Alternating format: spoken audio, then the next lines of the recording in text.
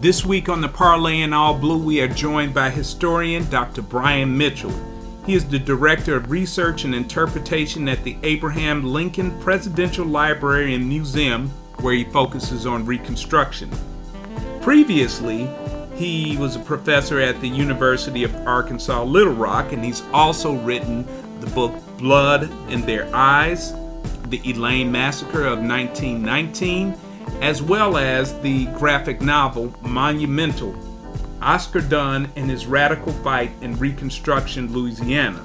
Now, our discussion, this long discussion, is about Reconstruction. It's a very, very important and understudied and intentionally obfuscated topic in American history. And it's important that we study it, and it's important that we have these conversations. And let me say this, a podcast, nor a documentary, and certainly not a podcast then, is no replacement for study. But I hope that this is a portal to whet your appetite and go and look at other things and how they relate to today. The period of Reconstruction happens at the end of the Civil War, when the formerly enslaved are now becoming citizens into the United States. Talks about the Civil Rights Amendments, 13th, 14th, and 15th, and the counterpart, the black codes, which were meant to enslave them by another name. But note this, that this period is a period that is about black agency and black power and black people finding their way and forming their institutions and exercising their rights as citizens. It is equally about white supremacist political backlash and violence. Listen, there's a lot in this episode, so I'm going to cut it short here, but I urge you to find time to take it all in. It's a very important episode and timely episode of the Parlay in All Blue with me, Mark Dawson. I want to thank you for sticking with us and thank you for joining us.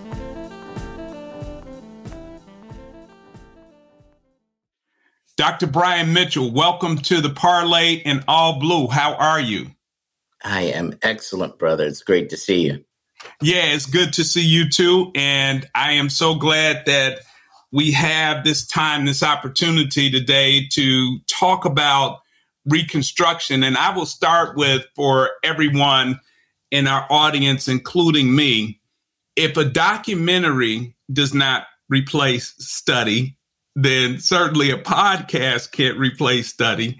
And Reconstruction is such a complex and overlap. There's a lot of things happening at once in the country or what have you. And so we won't be able to nearly drain it all, but we at least want to whet the appetite of why it's important to study and why we should take more time with it and how it informs today. And so that's just for everybody else. I know that you've got that, but I just want to make sure that our audience understands that we can't get to it all.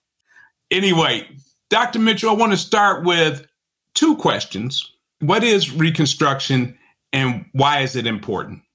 Reconstruction is the period that immediately follows the Civil War. After the Civil War, there's a lot of things going on. The Emancipation Proclamation is passed.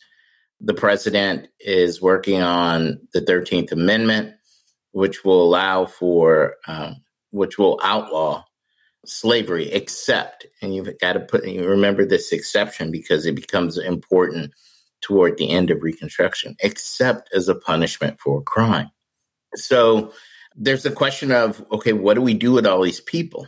There were over 2 million African Americans that are roaming around the country, no place to call home, nowhere to go, looking for family members, following these troops back and forth. They've now, over 200,000 of them, joined the war effort. And what most of us were not taught in school, that is really the turning point in the war. That is the introduction of 200,000 fresh troops is what pushes the Union over the Confederacy to a point that the Confederacy, it has no more troops that they can raise. Black people aren't going to go fight for them. So at the end of the war, there's this huge looming question. And being from New Orleans, there's a lot of stuff that happened. New Orleans was a central point, as New York was in the Harlem Renaissance, and people looked at New York as the contemporary. For antebellum America, New Orleans was that for African Americans who were free. It was the most cosmopolitan city. It was where all the wealthy people lived. It was where all the many of the educated Blacks in America lived. And they were at the helm of trying to change what was going on in America. So on the eve of this, right before Abraham Lincoln's assassination, 1,500 free Black men went to Economy Hall. And they got together and they said, look, this is our time now to petition the President of the United States and ask him to make us citizens, because the 14th Amendment had not been passed. So the question of, what are African Americans? Are they citizens of states? Are they citizens of the nation? Are they just illegal people who are just floating around in the country? So these 1,500 men that get together decide to send 2 men to go see President Lincoln. And they're really careful in selecting the 2 men that they send. They send a man by the name of Arnold Birdnow. And Arnold Birdnow, I'll tell you a little bit about both of these men. And they send a man by the name of Louis Rudnez. Both these men were fairly young. In the case of Arnold Birdnow, he had served in the Union forces. In fact, he was an officer, he was a lieutenant in the Union forces. He was a wine merchant before the war started. He was pretty well heeled. Both of these men were finely educated. Both of them spoke English and French fluently. But most importantly, both of them physiologically appeared to be white. They were very fair-skinned, very thin hair. They were these 1,500 men that selected these 2 men to go were very, very conscious of what white America would think if dark-skinned men went there, that they might not be received by the president. They might be turned away flatly. So they chose these 2 men, and they send a petition with the 1,500 names on it. That petition still exists today. You can go to NARA, the National Archives, and see that petition today. When they get there, the men are admitted, and they actually meet Lincoln. And although we don't have personal letters that Lincoln sent them, correspondences that Lincoln sent them, we know that he was extremely impressed with them, because in the very last speech he gives, days before he's going to be assassinated, he mentions them. And he mentions the free Black people of Louisiana and the possibility of giving these men limited enfranchisement, allowing those people that had served and had been educated to possibly join and become citizens of the United States. Well, none of us are taught this, or few of us are taught this, but in that audience that's listening to the last speech is John Wilkes Booth. And he becomes so enraged at that speech that he decides he has to assassinate the president of the United States. So the thing that he was upset about is this idea that African Americans were going to become citizens and they were going to get the vote at the same time that Confederates have been stripped of their right to vote. So there's a lot to unpack there. That's very important. I appreciate that.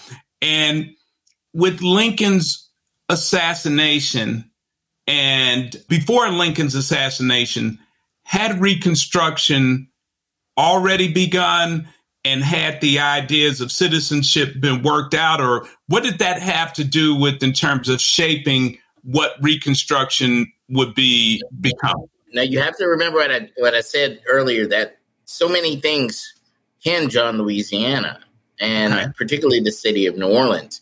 The city of New Orleans was a strategic point in the war. Yes. Farragut and Butler decide to take the city of New Orleans and take various points along the Mississippi River to eliminate the potential for Confederate cotton to get out. And killing cotton killed their stream of money that they could have gotten from England. It killed any plans of having England as an ally. They took the city of New Orleans in 1863. Okay. They decide to occupy and control that city. It's too valuable for us just to leave a small contingent of troops there for them to come take it back.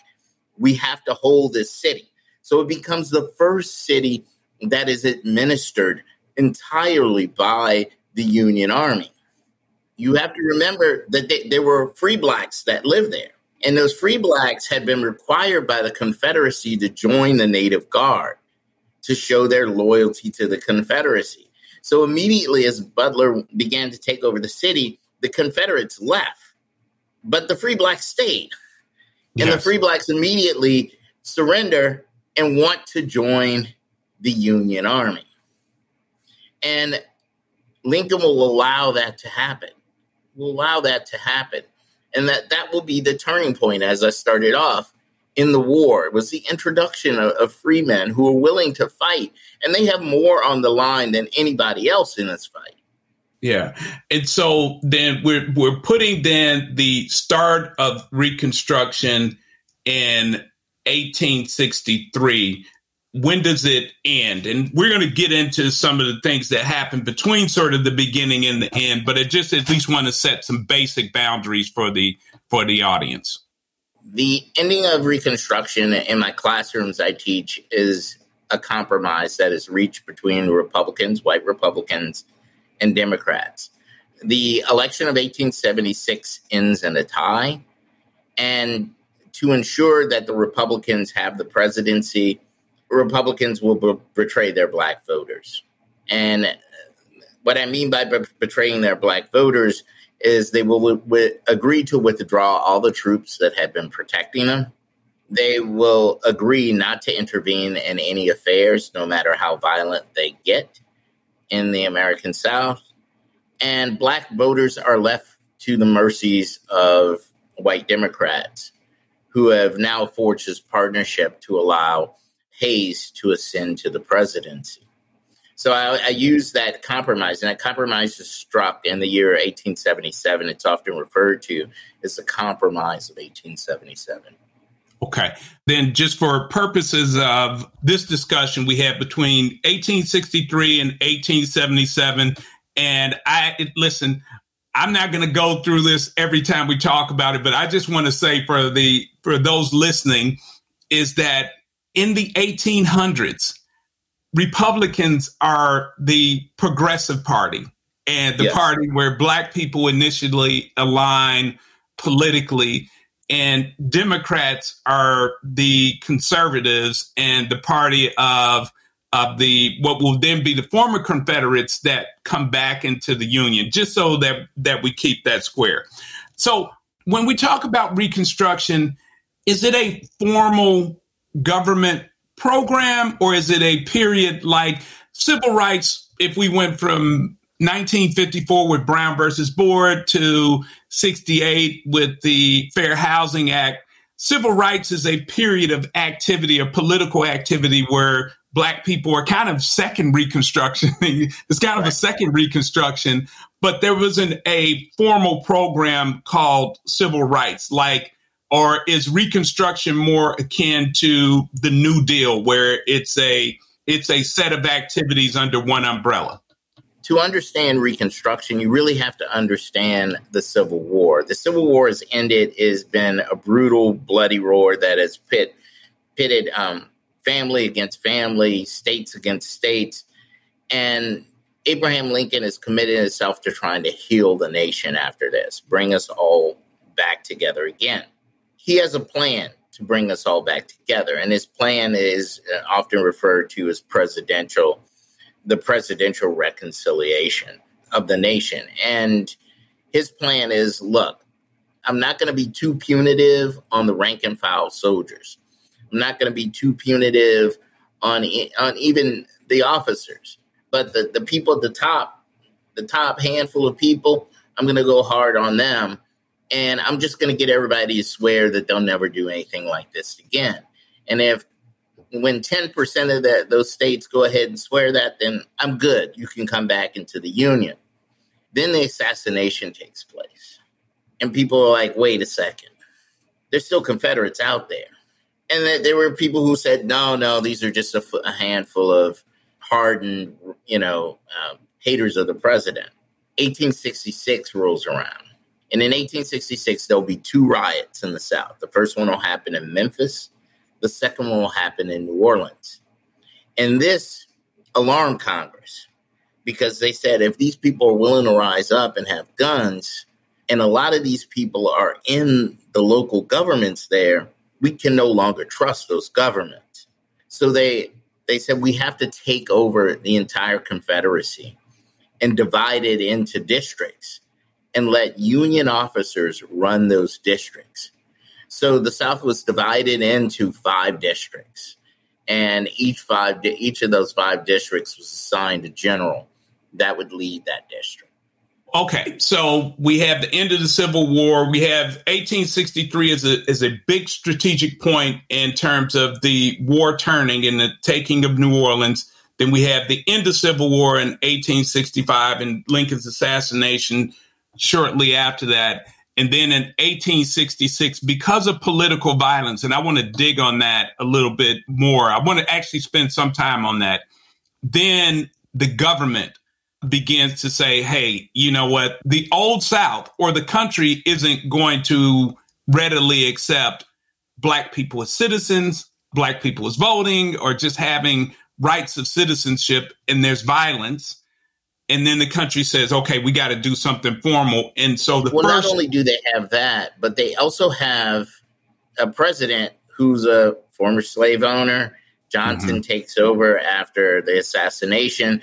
Johnson's in support of the white Democrats who were down there and in support of the slave owners. And he allows them to then write these very localized laws called Black Codes that really were meant to re-enslave the people that just got freed. So imagine you've just been freed and the county you live in, or the parish, if you're in Louisiana, you live in, passes a law that says if you don't have a domicile, then you can be arrested and brought back to the plantation where you're a slave and then made to work for your room and board. I mean, in essence, he was re-enslaving those people that had just been freed by the 13th Amendment. And so we have 2 things kind of happening at once. We have Johnson, President Johnson, who comes into the presidency after Abraham Lincoln, who's no friend of Black folks. Let's no just say friend that. of Black folks. And, his move will cause him to have rivals in the Senate and the House who will then try to impeach him. Yeah. And so we have that, and then we have the South, the former Confederate states, implementing these laws through the Black Codes, which are essentially enslavement by another name, through vagrancy laws, through sort of when someone's in prison and then using the labor for free and all of those things, just to re-enslave people in another way without calling it slavery. Yeah, it's convict leasing is the system that emerges from these codes, and that loophole that we were just talking about in the 13th Amendment, except as punishment for a crime, allows for a system to be created that allows for legalized slavery. And that system still exists today. In fact, there's a movement in our nation right now to take out that little caveat that's inside of the 13th Amendment. Yeah. And hey, listen, we won't be able to get to everything, but in the scandal that's happening in Mississippi right now over the misuse of the welfare funds, and one of the text messages from Brett Favre, who's kind of at the center of this, to either the governor or someone in the state apparatus, of suggesting that perhaps we could use convict labor to complete some of the projects that he's talking about. But that's a whole nother thing. I want to make sure that we get a good start on Reconstruction. So what we're saying is that what brings about Reconstruction is a number of things that are happening simultaneously or close to simultaneously at the Civil War. The agency of Black people, as you described, of the free people of color in New Orleans and meeting with the president, the idea of Black men, because it was just men at that point, voting as a thing, the violence that's that's set up that is occurring. But you can't forget the 14th Amendment. When we talk about the summer of 1866, the hot topic, the thing that Congress was working on that has the Confederates so upset is the 14th Amendment. And the 14th Amendment is what? The 14th Amendment will define what citizenship is and create this concept that we have now of birthright citizens. The Dred Scott case, Sanford v. Scott, in that ruling, it said that no person of African American descent was a citizen of a state, any state, or the United States. In fact, it said that we were property and we had no rights that were to be respected by whites. So if you were in the middle of a house transaction after that, the white person could say, I'm not paying you anymore. And there's nothing you could do about it. Absolutely nothing. We could not petition courts after that. We were just property to be bought and sold, even if you were free. In the state where I was teaching at, Arkansas, and I'm working on a book on this right now, immediately after they passed the ruling in the Dred Scott case, they passed a law called Act 151. And the act kicked out every free Black person in the state. They said, you have to leave by January 1st or you will be sold. Wow. And so this is after Dred Scott? It's after Dred Scott. So Dred Scott left this huge question of citizenship. Now you got all these free people roaming around. Nobody knows whether they're a citizen. They don't have a right to go before. What happens if they're killed by somebody? Does the person just get off? Can they purchase property? So it's a huge question. And what they decide to do is say in the 14th Amendment that anyone born in these United States is a citizen of the United States. And there's also an equal protection clause in there that says you have to treat all citizens the same, regardless of their race, their religion, their national origin, their previous, where their ancestors were from. So now this puts all conveniences that have only been limited to white people. Now Blacks can exercise all the same freedoms. Confederates saw this as flipping over the table. In fact, the whole antebellum social order of the South was built around slavery. Black people, they were different classes of white people. They were white people who worked like slaves. They were white people who owned their farms but worked their farms. And then there were the wealthy people. And the wealthy people defined themselves quite literally as the slave-owning class. Mm-hmm. So how do we define ourselves now when the slaves can do exactly the same thing we can do? They can go wherever we want to go. A rich Black man can go and buy a house right next door to you, and there's nothing you can do about it. So what I'm hearing is, and so when I was asking, is Reconstruction sort of one program? It's actually a number of things that are happening where the federal government is reacting to what to do with the formerly enslaved people, and then how do we give them legal protections? And then it sounds like in 1866 with the establishment of the district's physical military protection as well. Exactly. All right. So we've got that. So Reconstruction is really about creating citizenship, a framework for citizenship for Black folks, and then bringing the former Confederate states back into the Union. The passing of the 13th, 14th, and 15th Amendments during Reconstruction were the largest social leap that African Americans have made in the United States. Okay. All right. So I want to pause there for a minute. And so there's a lot of things that are happening legislatively. And you just talked about the Reconstruction Amendments, 13th, 14th, and 15th. And we have also the Civil Rights Act of 1866, and we'll get to 1875 later.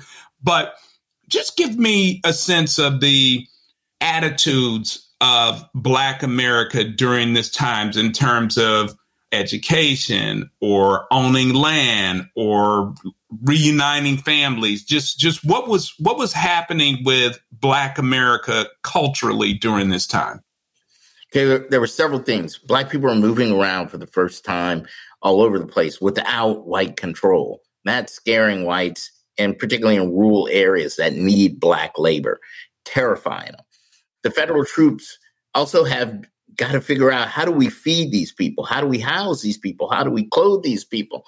So the federal government will, in 1865, start what they call the Bureau of Refugees and Abandoned Lands, and actually becomes later the Freedmen's Bureau. And this is meant to help African Americans who are wandering around because they're off of plantations to survive. The Bureau will realize we got to get the South back to growing. Agriculture was the mainstay of the South. So we've got to figure out a way for that agriculture to continue, but we can't have them exploiting Blacks. So one of the first things that they do is set up commissioners throughout the South who will help African Americans write their contracts, work contracts, and make sure that they're not being fairly treated. Now, you have to ask yourself, why do you have to have commissioners write contracts for you? Why can't they just go do this on their own and say, hey, you want my labor, this is how much it's worth? Well, they had never been paid. Many of these people never been educated. So they had no idea what the value of their labor was. So in these contracts, you see a lot of things. You'll see breaks, established break times. You'll see establishment for every 100 or so families that are working there, a school has to be erected for them. For every 100 or so families that are working there, a church has to be erected for them. They're asking for Sundays off so they can attend the church. So you begin to see all sorts of conditions which aren't necessarily favorable to the white planters emerge in these contracts. And this is where Dunn, who had been born a slave, freed at 10 years old. His name is Oscar James Dunn. And he was a Black man, a free Black man from the city of New Orleans who was born a slave, but was fortunate enough that his mother married a man from Virginia, a free Black man who was a carpenter. And that Black man freed him and all of the children that he would have with the mother also. So Dunn and his daughter are freed. And this changes Dunn's life because Dunn his father's wealthy enough where he can go to school. He becomes educated. But he had been working as a plasterer, as most free Black men in the city did. He was a tradesman. But he didn't like working with his hands. He wanted to work using his head. And he sees this as an opportunity. So as soon as they start writing contracts, he gets a job writing these contracts. And he goes not just all over Louisiana writing contracts, but all over Mississippi writing contracts. And, people start seeking him out because he's asking for these really high rates for these planters to pay these freedmen. And so he becomes really well known because of that. He was also a Freemason, and Freemasonry was a network. And as a network, as a brotherhood, as a fraternity, when we start talking about the Underground Railroad, when we talk about the establishment of AME churches, none of these things could happen without a network of people who had money and collaborate their resources to get things done. And Dunn was the head of Louisiana's Free Black Masons, their Prince Hall Masons. So Dunn is in a natural position to really sort of win the support of the formerly enslaved people. Another thing about Dunn is this experience that he's had at being born a slave. There were a lot of free people in Louisiana. There were tens of thousands of them. But not all of them could claim that they were born a slave. So not all of them could say, look, I know where you've been. I've been there too. And if you were the son of a white planter and you've been free pretty much every day of your life, then, how could you relate to these people who had been enslaved? But Dunn could. because he could always fall back on, until I was 10 years old, I was a slave too. I knew what it meant to be owned by somebody. So Dunn is able to transcend this. And this is why when they start looking for men who can represent them, when the slaves have the vote later on, and they want people that will represent their interests. They don't want Black men that used to own slaves because their daddy owned the plantation. They want people like Dunn that had been slaves, who know what the slave experience was like and wasn't interested in exploiting them. Dunn also becomes an outspoken advocate for children who were born in bondage, because there were a lot of children who were separated from their families, and they didn't have families to run off to. So the planner said, well, why don't we start an apprenticeship program, and we're going to keep the kids and we're going to feed them because they don't have anybody else but us. And Dunn's like, no. We'll pull our money and open our own orphanages before we let y'all enslave these children. Right. So he becomes an advocate for the enslaved people that they trust. Okay, so we have within Black America right now, what I'm hearing is freedom of movement. I'm going to get paid for my labor. We have institutional building. You mentioned like the AME Church and schools. And then we have also leaders emerging. And Oscar Dunn is a prime example of that. Stop for a little bit on the children there. And I also want to ask about some other leaders in that time frame. What about education? What's the minds of Black folks about education during this period of Reconstruction just after slavery? There's a quote I love that's in a book on Blacks in education.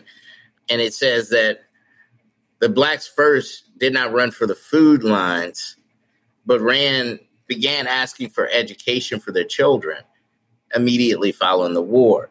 They realized the difference between the educated Blacks and those that are born in slavery that didn't have education. They see the huge strides that they're able to make and the education made in men's lives, like Dunn.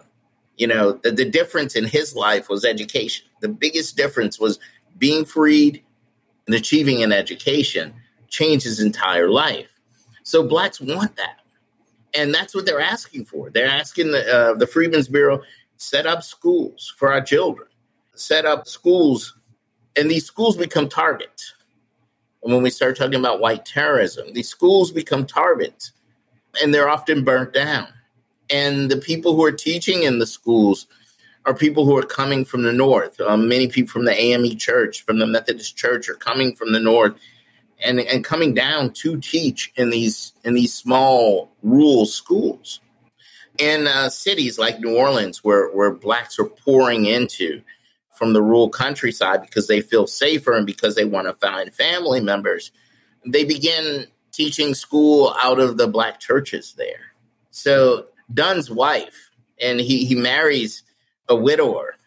In fact, he had been a boarder in her and her husband's boarding house before he marries her. He marries her, and she's from a wealthy Ohio Black family. Her father was a runaway slave also. He was a slave that ran away from Kentucky. Brilliant man. He is an inventor. He invented something called the Boyd bed, which was a folding collapsible bed that you could put on the back of wagons, on the wagon trains. And he becomes a multimillionaire in Ohio. And she's a teacher at this time. So during this point, she's a teacher. And Dunn reconnects with her while they're both working, inside of Reconstruction, New Orleans. And another thing that Black people did, and Dunn does this, is Blacks had been denied the right to marry one another because that just made it very, very easy to separate these families. And so another thing that you'll start seeing in 1865 and 1866 are mass weddings. So Blacks will go to these AME churches and you'll see 15 couples every day get married, in these mass weddings. And it wasn't that they didn't know each other. They just met each other. Some of these people had been together for decades, had kids, but but they wanted legal, recognized marriages. They didn't want, just hopping the broom or these customs that they had done within the plantations. They wanted to make sure that their children were legally recognized as their offspring and that they had some connection that was protected by law. So to me, when I hear this, when I hear institution building, control of my labor, identifying leadership, desiring education, rebuilding families, I'm hearing what I would term as Black power. I mean, I know that Black power is something that is coined in maybe the 1960s, but this Reconstruction sounds like a period of Black power to me. It is. And you're just hearing the beginning of it, because as it goes on, Black people like Frederick Douglass said, well, we need to start building economic power. And this is one of the things that Dunn and Dunn's close friends were all about. They said, if you just give us freedom and we don't have economic freedom, then we're just going to be wage slaves, and they're going to be able to control our destiny.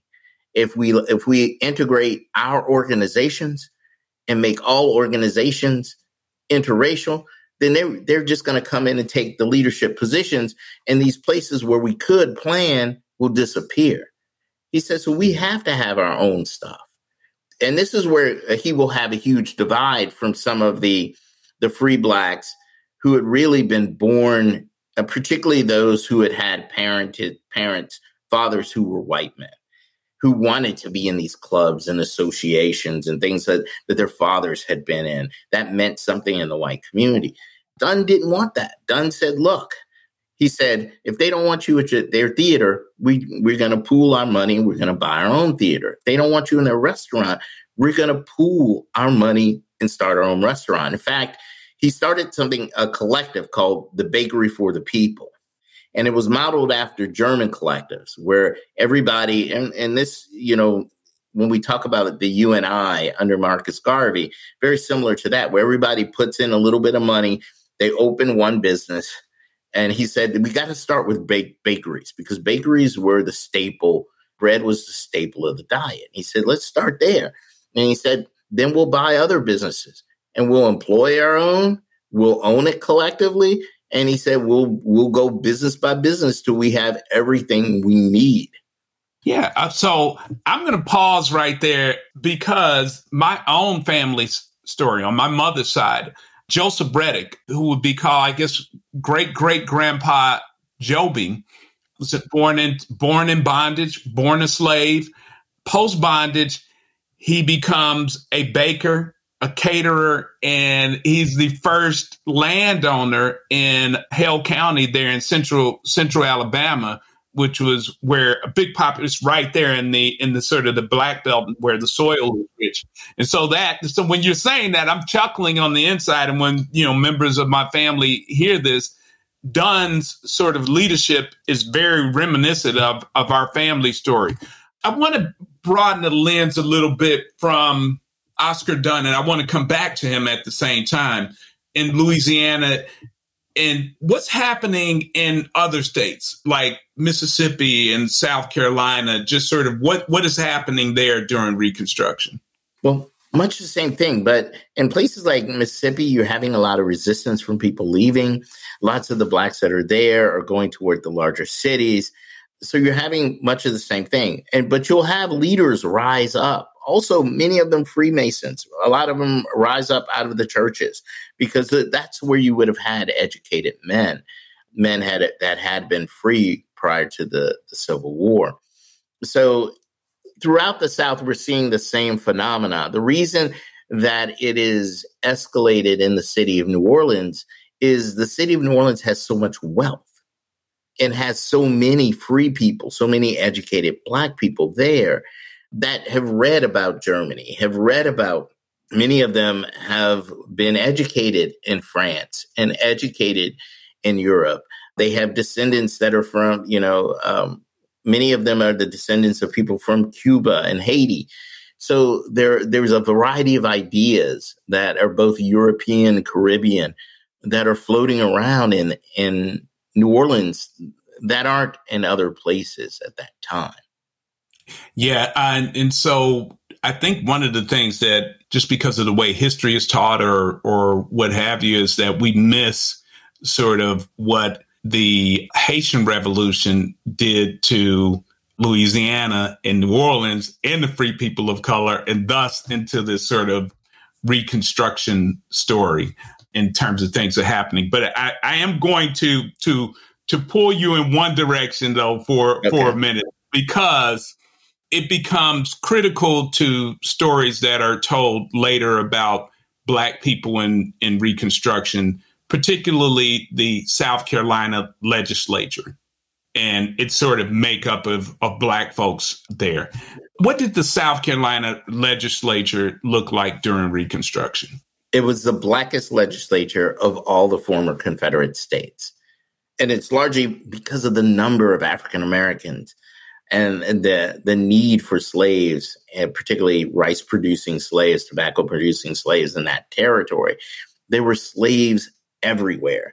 And when white former Confederates could not vote, these men came out in record numbers. When we look at, I don't know if you ever look at the voting numbers at the end of elections, presidential elections or gubernatorial elections, and you see 50% of the people went out to vote. And then you look at Black districts, you got 30% of people. In these elections during Reconstruction, you'd have 85, 90% of registered Black voters coming out to vote. I mean, they knew that they had to show up. They knew what it meant to be a slave if they didn't show up. So I am so glad you said that, because we've had a couple of episodes so far. We started with the State of Black America, which is a study done by the Urban League. And then we had Professor Tammy Greer, who's in the political science department at Clark. And we've been talking about just sort of midterms and voting and those kinds of things. These are the Urban League's number. We have 69% of Black Americans who are eligible that are registered. But even in 2020, the turnout was only 62%. That was a record turnout, right? So that was a record turnout. And so there's a T-shirt, and I hate it, or there's a saying that it'll go around on the internet and says, "Dear racism, I am not my ancestors, these hands," or, we're not dealing with back in the day. I think we have no idea. And part of why I wanted to have you on the show. And I hate when I hear that too, brother. I hate that, because most people don't have any idea what Black folk were like back in the day. I have no idea, because what I'm hearing you saying is that people just out of enslavement are taking control of their labor, building institutions. They're electing their own official. They're valuing education. They're trying to own their own stuff. Families, bringing families together, all of those things. And even what I'm hearing is told through Oscar Dunn, they have an idea that we get through Kwanzaa now about self-determination, that, hey, if this space isn't open to us, we want to build our own spaces. Yes, there is the law, and we need to participate in elections and vote and those kinds of things. But at the same time, we need to have economic power. So this whole idea of that somehow in 2020, because we have more technology, that we're more empowered, doesn't kind of line up with what was happening during Reconstruction. Not at all. Not at all. We were on a trajectory. Had the election of 1876 been a clear victory for the Republicans, we would be in a whole different place. And I know this is a counterfactual argument, but I believe we'd be in a totally different place than we are today.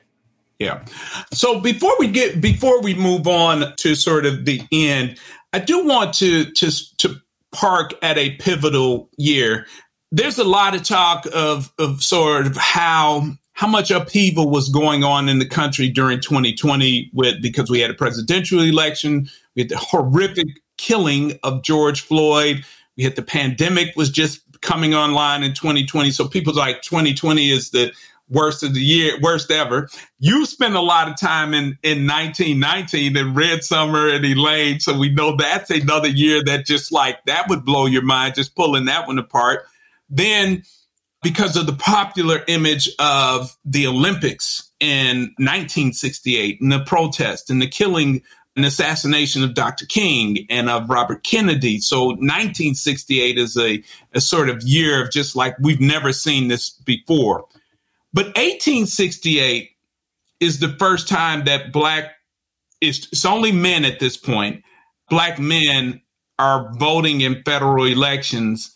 And we have some things going on there. We have a presidential election, and we have two sort of major political violence activities going on in Memphis and in Colfax. So first off, talk to me about how did Black men influence the election, the presidential election of 1868? And then I want to circle back to those two incidents of violence and what they set up.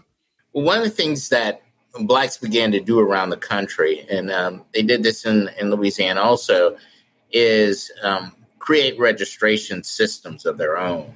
So you know how we have a polling system and you have polling places and you register people to vote. They started doing that to see, okay, how many people can we actually get to register? And they go out and register Black people. And then they decide, well, let's convince the Republicans that they want to do this. So they send their polling books to the president, and they show all these thousands of people. And there's a strategy to this.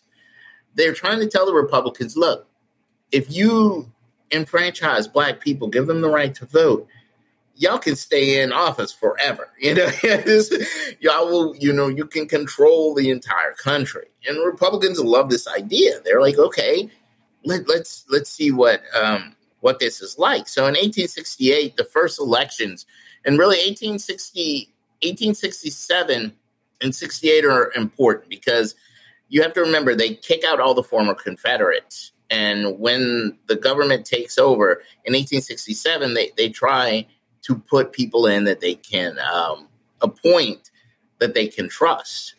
So for the very first time, they start turning to Black people and saying, hey, how would you like to, have a position in the government? And the first two people that are selected for these appointments in Louisiana, a guy named Francis Dumas, and the other individual is Oscar James Dunn. And they're both given seats on the city council. And city council was actually a bicameral council in New Orleans. They had an upper council, which Francis becomes the sitting person on, and Dunn becomes the member of the lower council. So for the first time, they have two Black men that are sitting on the city council. And it's interesting when you go and look at sort of the minutes and what sort of suggestions they're doing in the council, because this is where you'll see suggestions like, okay, we can't have apprenticeship programs that are run by these individuals. So for the first time, Blacks begin to have a voice. And that following year, Blacks will actually have elections. And the elections were peculiar, particularly in the city of New Orleans, because the city of New Orleans has actually two distinctly different African-American communities. They have what a lot of people call the Afro-Creole community, which is largely Catholic, largely Latinized traditions, French-speaking and Spanish-speaking. And then there's the Anglo-African-American community, many of which were from the English colonies that were sold there as slaves. And these two communities don't always get along with each other. So at the nominations, Francis, the guy who was on the upper council, is nominated for governor. And there's a white candidate for governor, also a Republican, and they end in a tie. So they have a second vote. And the Afro-Creole man loses the second vote. And the white man, Warmoth, is the candidate that becomes governor. Now, Dunn had known both of these men. So Dunn doesn't want to be in government anymore. He just married. He's got now a family to take care of. So he's like, I don't really want to be in government. But Mercer Langston from Ohio, Oberlin, is in town. And Mercer Langston asked him to go for a walk after the convention. So they walk up and down Canal Street, all the way to the cemeteries and back all night. And they get home just as the sun's coming up. And his wife hears the two of them sitting on the stoop talking to each other. And he's like, look, if you do not run, he said, they're going to put two white people in. So you have no choice. He said, if you want your people to have representation, you have no choice. You can't back out and say you don't want to be lieutenant governor because you're going to run against your friend. So he decides to take on the job as a lieutenant governor, and he's elected. The very first bill that they put through was a civil rights bill. And I know people are going to say, why do they need to put through a civil rights bill if they just passed the 14th Amendment? That is a federal law that espouses. Well, to make sure that, this is espousing a state law and can be challenged on that state level, they have to pass it as a state law. So two brothers, the Isabel brothers, both free Black men, write the bill, and the president pro temp of the legislature. So, it goes through smooth as butter. And then it goes to the white Republican governor's desk.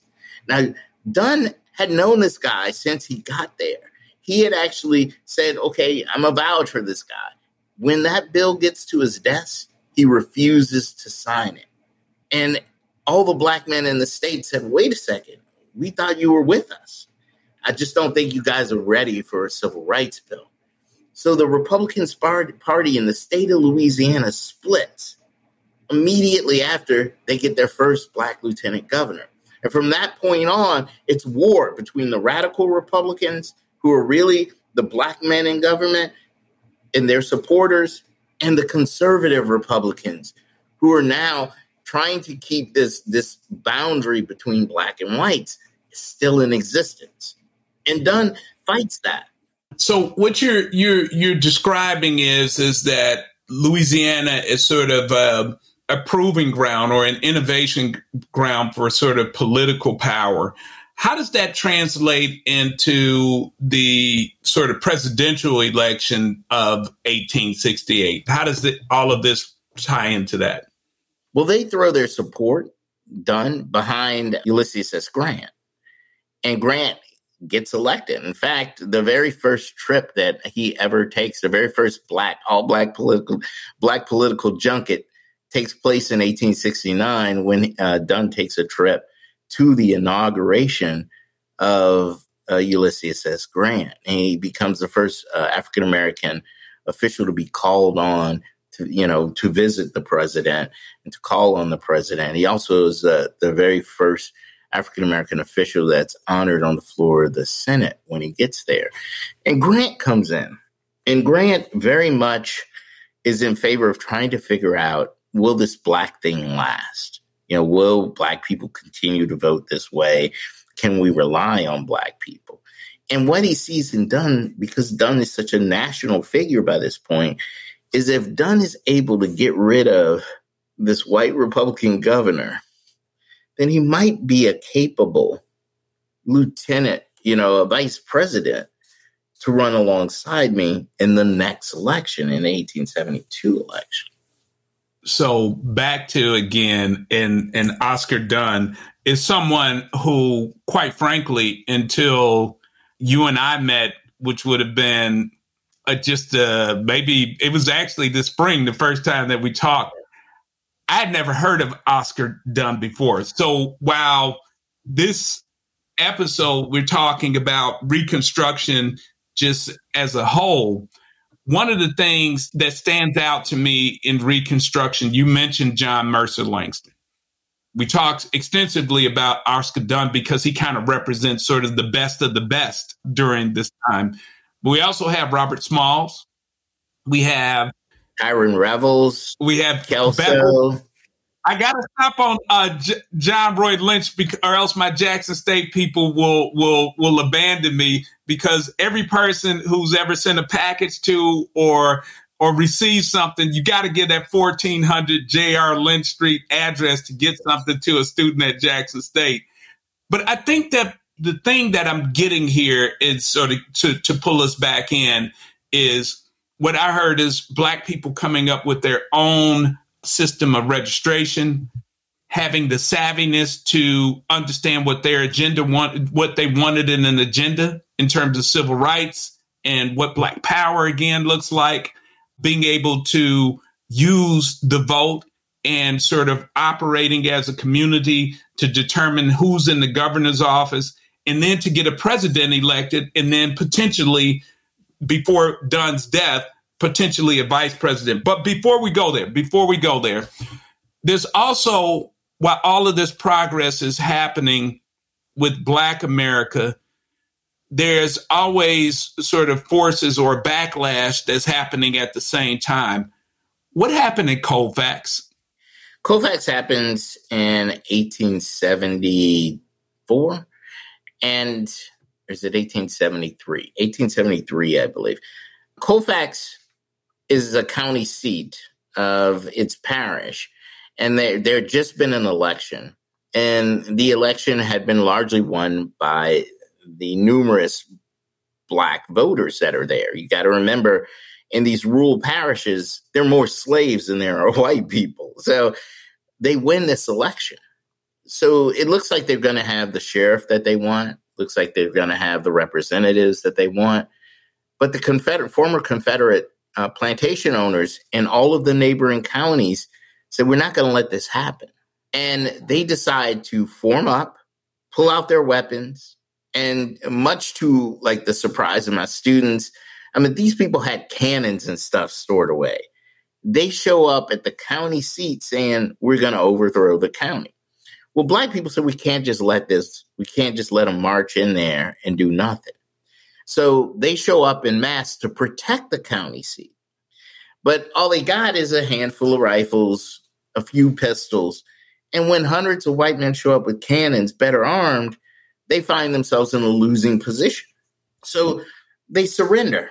And this happens on an Easter morning. Imagine when we talk about the religious symbolism, Easter morning, this is occurring. The Blacks find themselves in a losing position, so they surrender. They come out, kneel down, hands on top of their heads, and the Confederates shoot them, killing them dead. We still don't know an exact number, but I've seen numbers as high as 150 people died. This case will go all the way to the Supreme Court. The case is called the Cruikshank case. And what the Supreme Court rules in this case will change the outcome. It's still relevant today. The Supreme Court will say the federal authorities cannot intervene in this situation because there were no federal officials killed and there were no military soldiers killed. So we have to leave this to state courts. Now, this sends a clear message to whites in those states. All we have to do to have intimidation and violence is to control who's on the juries and who's the judge. A few years ago, we saw a huge shift in the Supreme Court. We saw huge appointments under the last administration. And it's no mistake that we're seeing dramatic changes in our nation via the courts. I always tell my students, when you see strategies playing out now, a lot of times these same strategies are employed in the past. And the strategy that we're seeing now, that overturned Wade, is the same strategy that happened after the Cruikshank case. Hey, listen, Dr. Mitchell, one of the things that I'm still sore about is in the 2016 election of people saying that there's no difference between Hillary Clinton and Donald Trump. And so if you like what the Supreme Court is doing now, then I guess that if you believe that the Hillary Clinton's appointees would have been the same as Trump's to federal courts and the Supreme Court, then, you'd have to sell me on that. Every election really matters. Because I want to get to kind of a bunch of things here. You mentioned earlier, so in 1866, there was violence and it creates the districts. Now, that was in something called the Ku Klux Klan Acts, right? The Ku Klux Klan emerges around the same time as an organization that's founded by former Confederates in Shelby County, Tennessee. And the reason it could happen in Shelby County, Tennessee is Tennessee as a state very quickly did their oath. So even though they were a former Confederate state, they were never divided into any of those military districts. So they were really free to govern themselves. So you get these resistance groups that form out of Shelby County, one being the Ku Klux Klan. But every former Confederate state had them. Louisiana had the Camellia, the Knights of the White Camellia. They had the White League. And these were all terrorist groups bent on restoring what they saw as the natural order. And that natural order meant that blacks should always be servile to the white community, that blacks should never be able to raise their social status above that of whites. And so are these groups, is it a stretch to, when you talked about the White League or the Red Shirts, the Ku Klux Klan, they're not just sort of vigilante groups. They're vigilantes who are aiming towards, yes, the social order, but also they are political control. They are paramilitary groups led by, and many of them have the exact same structures as the military organizations for which they're drawing their membership from. So many of these people are colonels and generals in the Confederacy, and they're leading their very same troops that they were leading in the Confederacy. So these are paramilitary groups. They are paramilitary groups of sort of the political arm of the Democrats, who were the conservatives, who were the party of white supremacy at that time in the 1800s. There's not a separate, this is not just a group of sort of low-class white folks in the South behaving badly. These are organized groups, and they are there to intimidate black people. To put in fact, back new laws had to be written. New crimes had to be created for them. In fact, there was a crime called night riding, and that means that, to do these terroristic acts and cover your face and do this under the cover of night. So they were going to these black schools. They were educating blacks, burning them down. They were going to churches, burning those churches down. They were going to these individuals that are traveling around doing registration and killing them. They're lynching black leadership. They were shooting black leaders. So wholesale violence on all sorts of level directed at the African-American community. So because we're taking and I appreciate your time on this. So I want to sort of move us forward, but we have during this period of Reconstruction, we have significant amount of legislative victories, 13th, 14th, and 15th Amendments. We have civil rights that are introduced in 1866 is the first Civil Rights Act. We have great gains through political sort of organizing in the form of people like Oscar Dunn, in the form of people like J.R. Lynch, in the form of people like Robert Smalls, who are organizing their legislatures. We have a move towards education, families, building institutions, and all of those things. Now, you touched on it earlier. What sort of brings Reconstruction to a halt? Well, first, it's the Colfax Act allows for this, and the successful use of violence at Colfax shows them this can be a political strategy that we can employ. We could use violence, intimidation to keep people from the polls. We can use violence and intimidation to kill people who get in elected office. And we can turn this whole situation around if we can get a new president in and he can just reverse all the stuff that came before it. So you begin to see escalating violence, and this escalating violence will reach its crescendo in 1876. And the 1876 election is so corrupt that the federal government will have to do congressional investigation of it afterwards.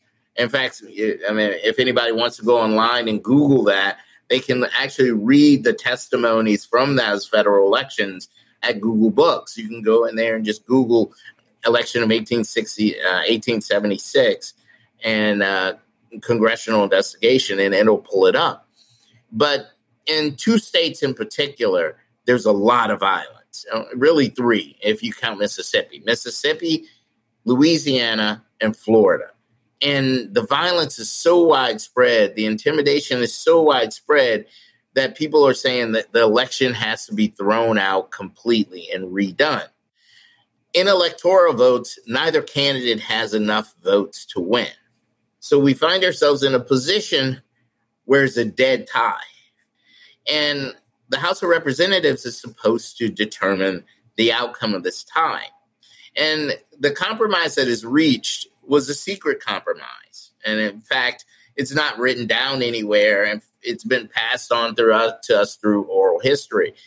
But the men who decide on this in the House of Representatives say, okay, Democrats will meet with these Republican leaders in the House, and they come up with this agreement.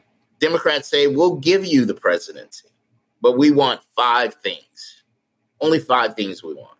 Keep in mind, Republicans just want the presidency. They want to keep control of the executive office. So the Democrats want 5 things. And you got to ask yourself, what are the 5 things they want? First, immediate withdrawal of all the troops from the South. All the remaining troops in the South, we want them gone. Number 2, no matter what happens to Black people, can't get involved. Got to look the other way. Number 3, we want a cabinet level position. And they wanted a cabinet level position that had some authority. And it's really important which one they get.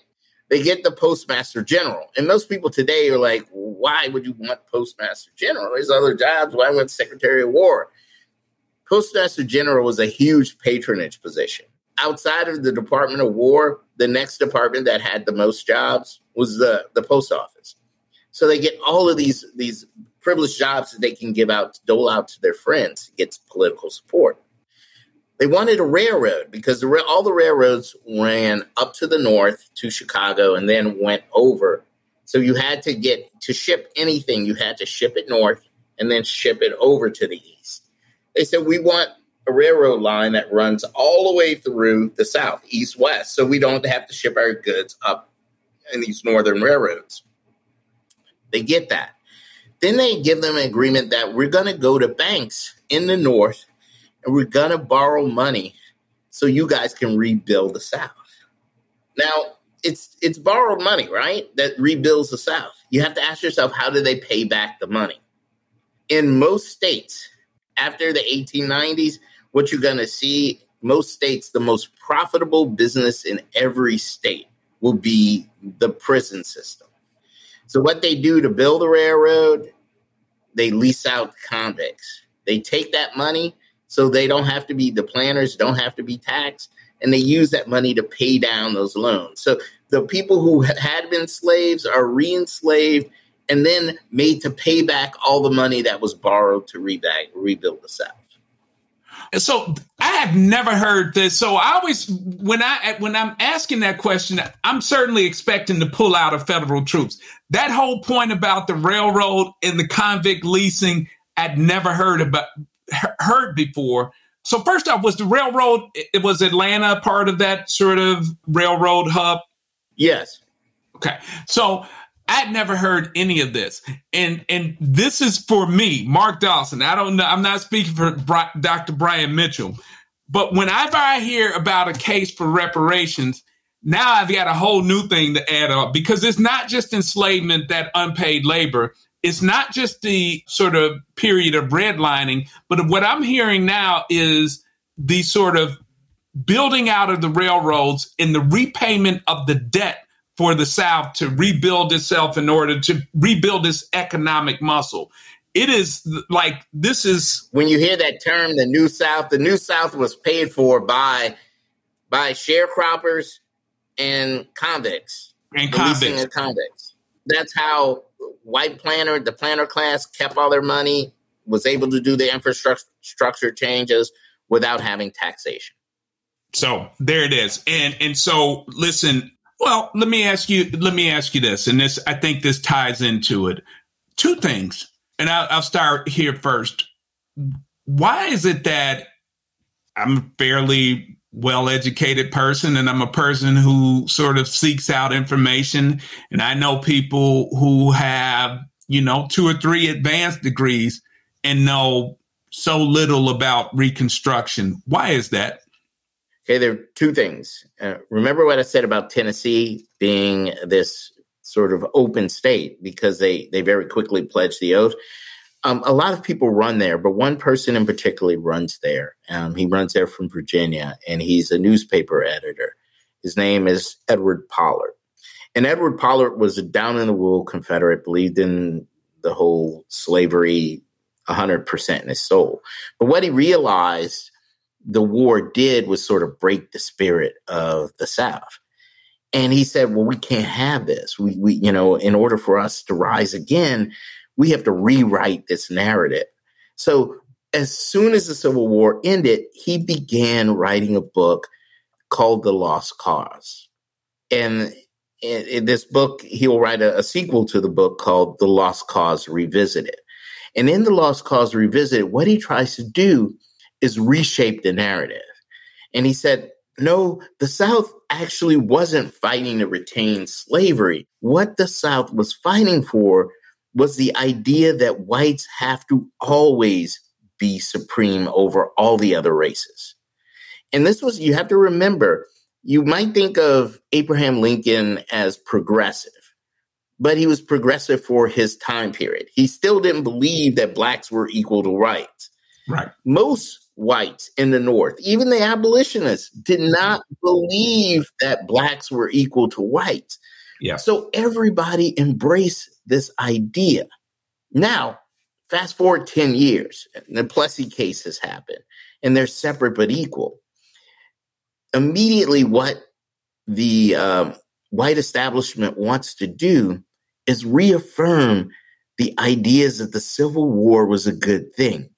So they begin putting up monuments everywhere and even sponsoring those monuments. If your town was too poor to buy a statue, you could apply for a grant from the Daughters of the American Revolution, and they'd help you put together the money to get you a Confederate statue in your town center.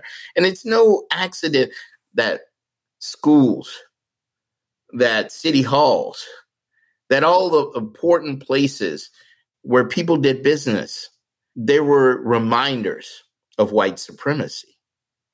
Yeah. And listen, you can, for anyone listening, I may put up a video that I did on a trip to Arlington. There's a monument there in Arlington Cemetery, which is the national cemetery. And it has a it's a monument to the Confederacy.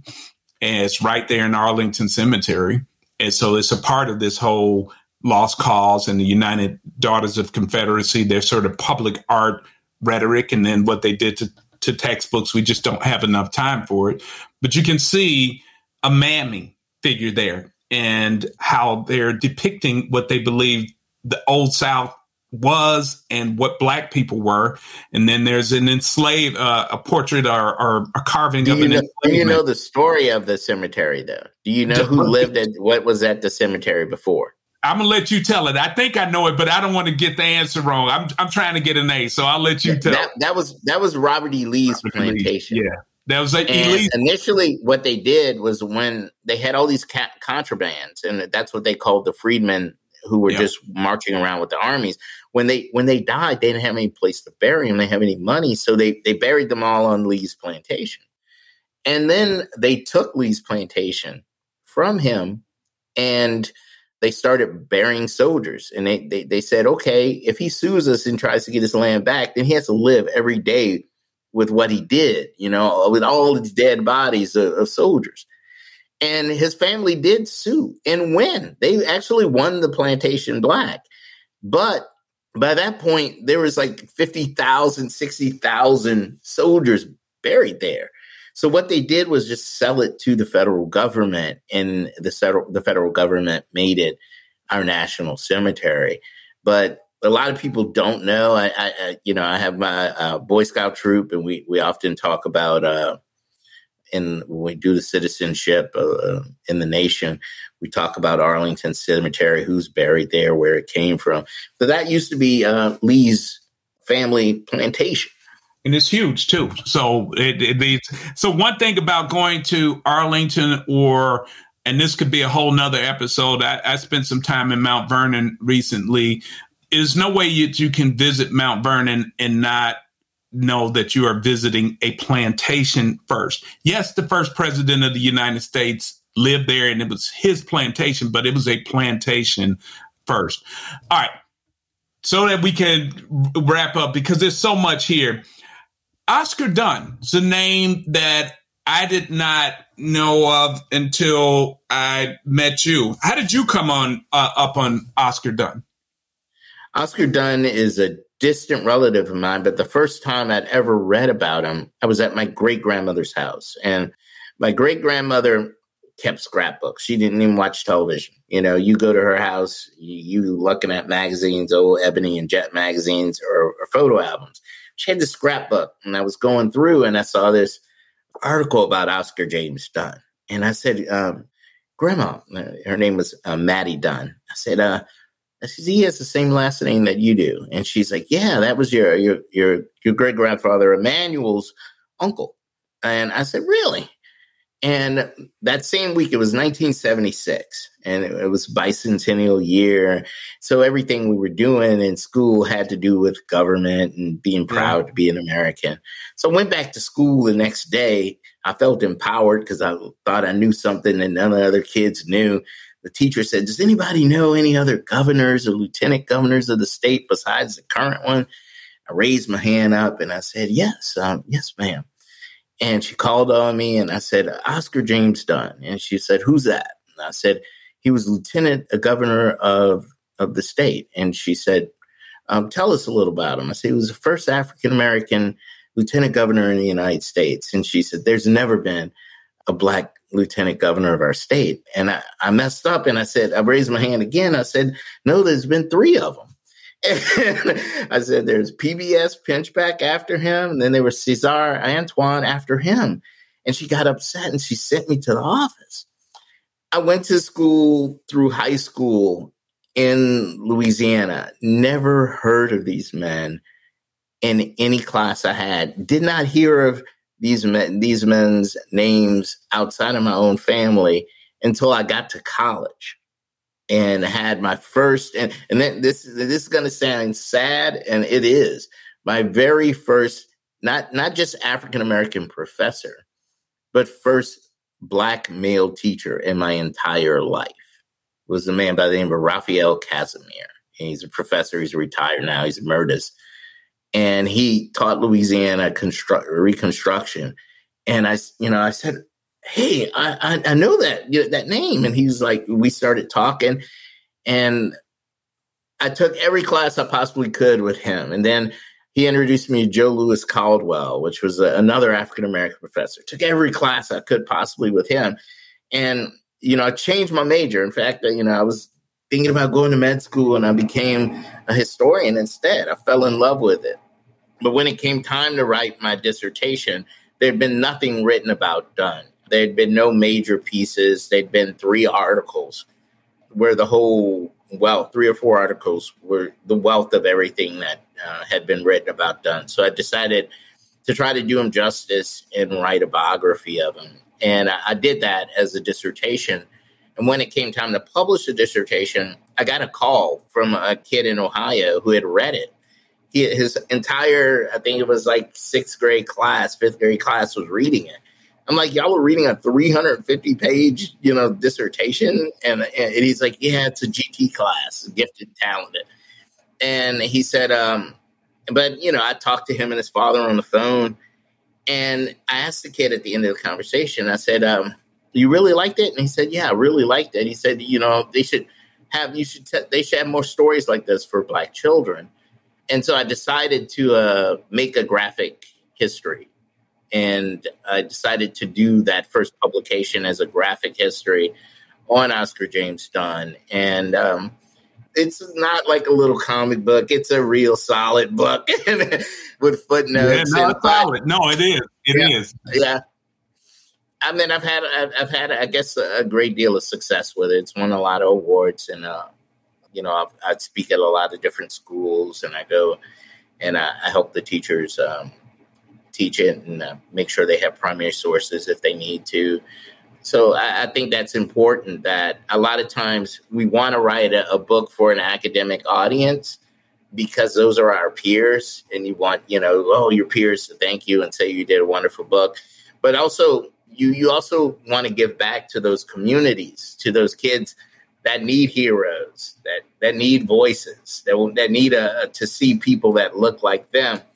And I think that mission was more important than my peers loving a book that I wrote. And many of them have enjoyed the book. So I was very, very proud that a lot of people like Eric Foner, who really well known, read the book and gave it really good critiques. And, that's all you can ask for as a historian. Yeah, no, hey, I recommend it. Listen, it's a graphic novel, but I recommend it for anyone who's interested in this period and also learning more about Black history. And I will tell you, thank you for sharing the story there. And there are two things as we sort of move on. One, a lot is said about January 6th, and there's the sort of January 6th hearings going on here in the country right now. And people will correctly say that the Capitol hadn't been breached before. But the idea of political violence as a tool to overthrow an election is not the first time in the United States. Not by even a little stretch. It's been tried many, many times in many places. Been tried a lot of times. And as we go through, and I urge Black parents to, as we have this madness of anti-CRT, which is not even about CRT. We know that that's not what it's about. It's about teaching Black history and controlling the narrative, to be vigilant and providing children with resources, and also pushing back on these school districts that are trying to squash true and accurate history. So, Dr. Mitchell, two questions as we close. One, we ask everyone on the Parlay and All Blue a sort of introspective question, and everybody has their own answer, or family, or whatever it may be. What does it mean to live well? Well, if you asked me at different phases of my life, I probably would have told you different things. When you grew up a poor kid, it's easy to look at living well as having certain things. But as I've grown older, my concept of living well has changed dramatically. I want to live a life that when I pass, which we all inevitably will, my children can look back at me and be proud. I like that. That's awesome. And so you've mentioned several times about being a New Orleanian. Am I saying that properly? You're from New Orleans. Yeah. Okay. All right. And so I think that this one, you probably got some information there, or you should be able to handle this one. If there is a holy grail of New Orleans musicians, and let's call it 5, and 5 New Orleans musicians, and sort of to help out here, because New Orleans got a rich musical history. It doesn't have to be an individual. It could be a family, i.e. the Andrews or Nevilles or Marcelluses, or it could be a group like the Meters, or however you want to answer it. Who are the 5? What's the holy grail of New Orleans music? Louis Armstrong for me. It would be number 1. Pops. He is... and he becomes an ambassador, an international ambassador for jazz music. He popularizes jazz music, not just in the United States, but all over the world. Ellis Marsalis, he's often called the father of jazz here. I was fortunate enough to know Ellis and to have him as he was my jazz history teacher. Okay. I love the great Ellis Marsalis. I know his family well. We can't underestimate the style and the importance of Wynton Marsalis. Mahalia Jackson would be my number 4. And my number 5, there's so many people to choose from for number 5. But I would probably say, I know I'm going to get a lot of criticism for this, Fats Domino. Fats Domino. Okay, I don't think you're going to get any pushback from that. Now, I'm going to tell you that somebody's going to say there's no Neville Brothers, there's no Meters, there's no Jelly Roll Morton. If I could have a list, it'd be 100 people long. So I get it. No, that's a great list. So I will tell you that my wife and I went to see Ellis Marsalis in our plan was to see Ellis Marsalis. I want to say it was early in 2019 that we were there, and we were going to see him at Snug Harbor, but he was ill, and so he didn't come. We saw a great performance by Herlin Riley instead, who came in and filled in for him there. So it was a great performance.